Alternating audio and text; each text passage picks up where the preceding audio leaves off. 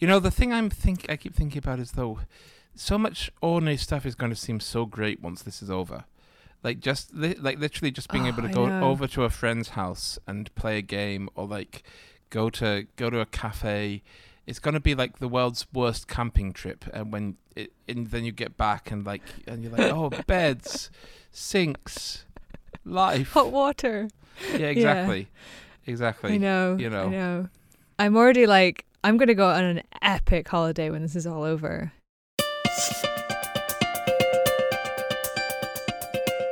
Hello and welcome to today's episode of Don't Touch Your Face, Foreign Policy's daily podcast on coronavirus and the world. I'm Amy McKinnon. And I'm James Palmer. On today's episode, we're going to take a look at islands.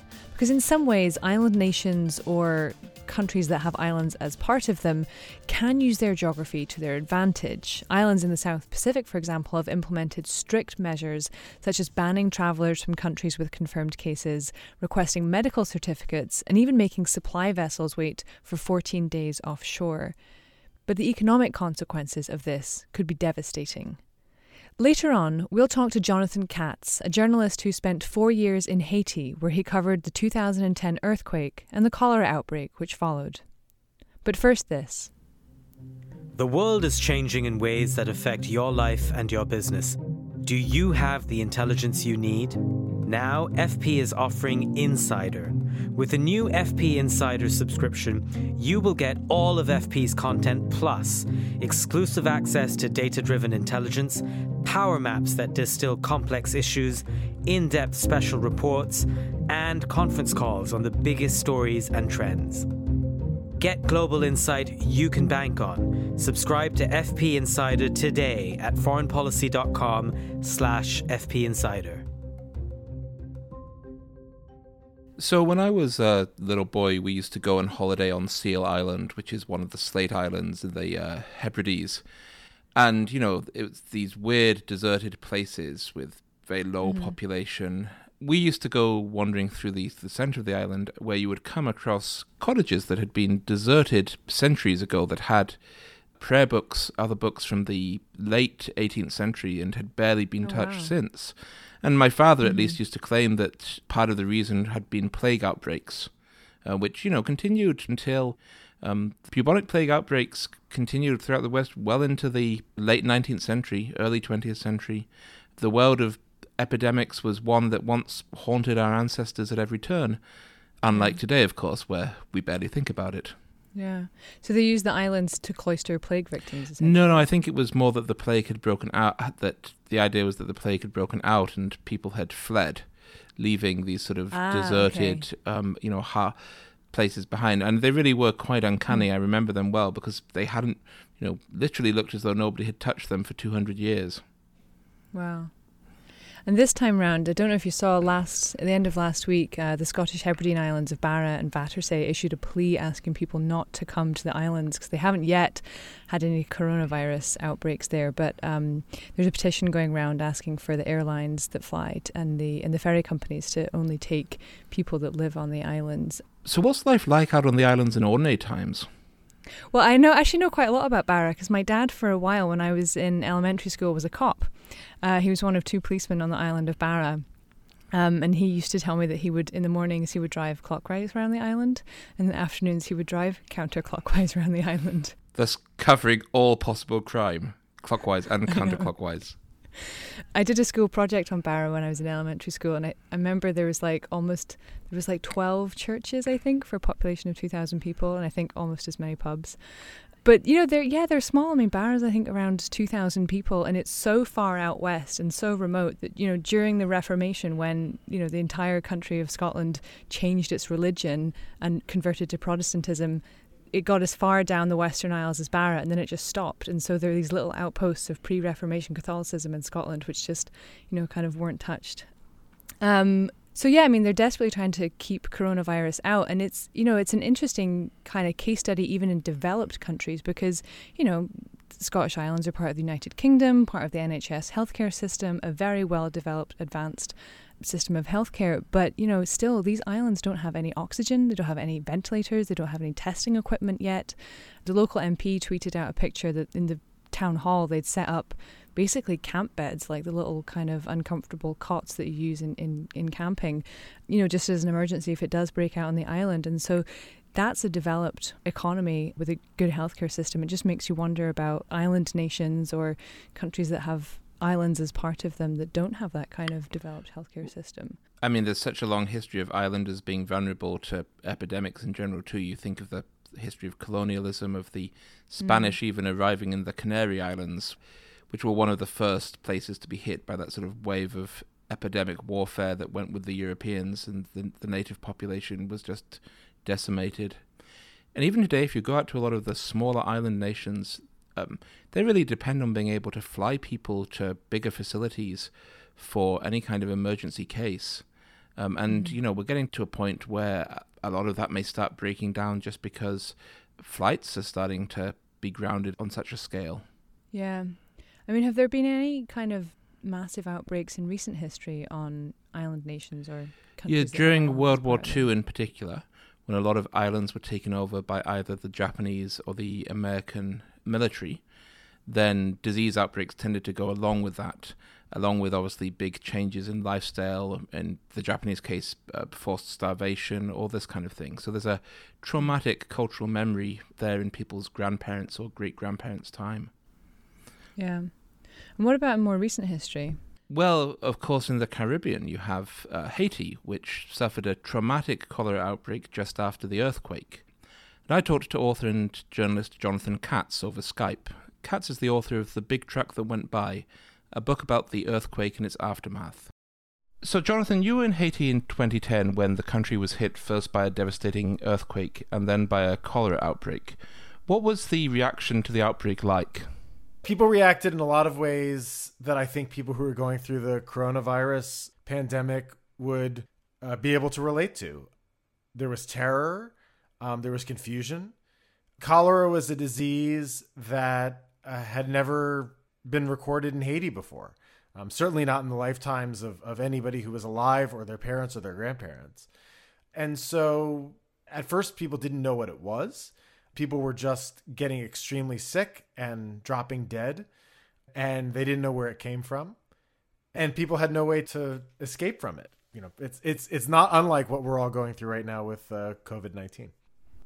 Was there panic buying and hoarding? Well, not exactly. I mean, Haiti is, on the whole, an extremely poor country. So people just don't have the resources to panic buy. Also, I mean, it's a different sort of disease. Cholera is spread through water and food. I mean, it's a purely fecal oral, often literally, disease. One of the ripple effects of the cholera outbreak was, for instance, that fishermen had trouble selling their catch because people were worried about getting sick from what they ate. And the outbreak eventually traced back to a camp of UN peacekeepers, right? Yeah. How did the UN and the World Health Organization handle their share of responsibility? Not a little bit of a layup quote there, Jonathan. Go for it. Not very well. They didn't handle it very well. Yeah, so, like I said, nobody knew where it came from at the beginning. And a lot of, responders, some of whom were there from the earthquake and some of them had been there before. The UN peacekeeping mission had been in Haiti since 2004. So they had already been there for 6 years when the cholera epidemic and when the earthquake struck. They were responding to essentially political unrest and doing the bidding of their client states, especially the United States, in Haitian politics. There was a lot of assumptions at the beginning that this somehow must have been an outgrowth of the earthquake. Of course, it wasn't. I was the AP correspondent in Port-au-Prince at the time. There were rumors among the Haitian population that this had something to do with UN peacekeepers in the countryside. And so I went out to a base in rural Haiti, way outside the quake zone, on a tributary of the major river of the country, the Artibonite. And I basically caught them red-handed. I found horrendous sanitation conditions at the base. I caught UN peacekeepers taking groundwater samples at a time that the UN was, saying to the Haitian press that there was no reason to even ask questions about their possible responsibility. And, as I was there for a couple of hours, the Nepalese peacekeepers ended up digging up pipes and basically destroying evidence that could have been used to strengthen the case, find a smoking gun, as it were. I went back to the UN asking their comment, and of course they were supremely unhelpful. But I also went to the CDC. The CDC, the United States is the closest power to Haiti. They had played a leading role in trying to contain the outbreak. It was a CDC lab where the pathogen was identified as cholera in the first place. And I thought, this would be helpful to them. I've got, strong anecdotal, I'm not an epidemiologist, just journalistic, kind of ground level evidence. So I went to the CDC and I thought, hey, this is information that you guys can use. What do you guys think? Do you think you're going to do an investigation? And they said that they weren't going to do one, which shocked me at the time. It wasn't until years later that, I stayed on this case for years after. It was, this is about 6-7 years later, that I got through a Freedom of Information Act request, internal emails at CDC, where I found that CDC scientists were saying to each other before I even went to the base that they were aware that there were rumors that the UN might be responsible for the epidemic. And not only were they aware, but that people on the President's National Security Council, President Obama's National Security Council, were aware of these rumors. And to my knowledge, the CDC never performed any kind of investigation in the area of the base.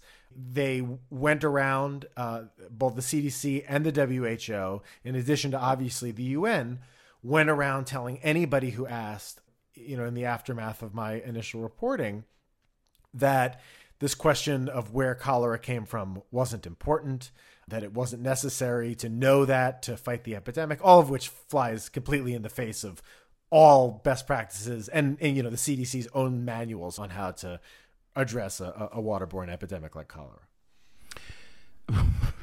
So not really reassuring in terms of these institutions being front and center and handling the new coronavirus.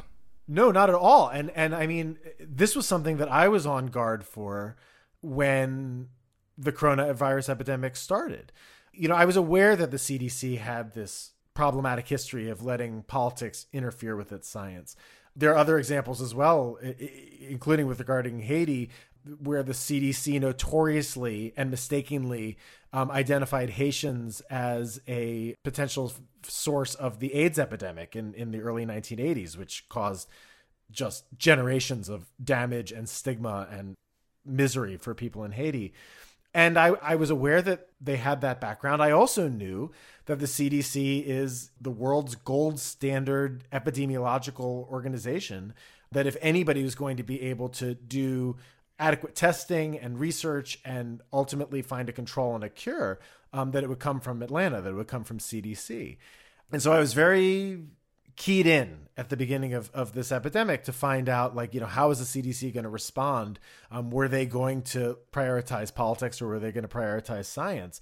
And it just looks, to all appearances, like they just let politics get in the way again, that they didn't stand up to the Trump administration. Trump had obviously tried to gut their budget.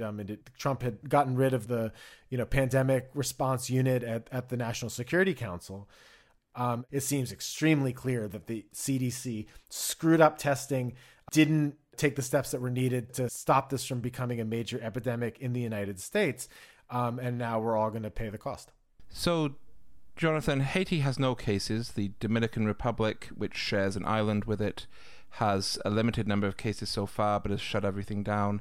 How badly do you think the pandemic is going to hit these very poor countries?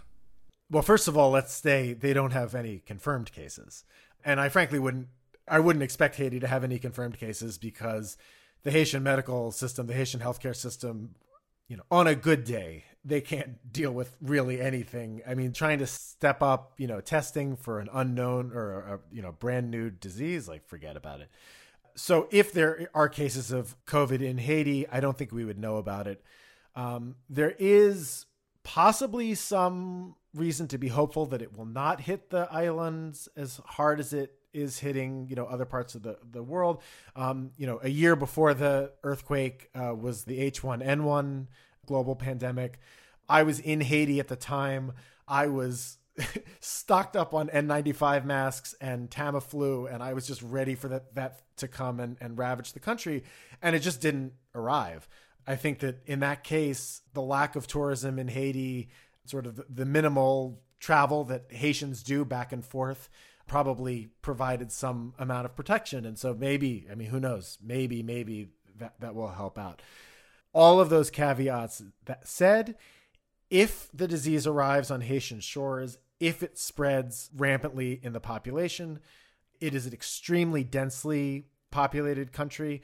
That's going to be a nightmare. And like ventilators, I don't know how many ventilators are in Haiti. There aren't a whole lot of them, and God help you if you need one.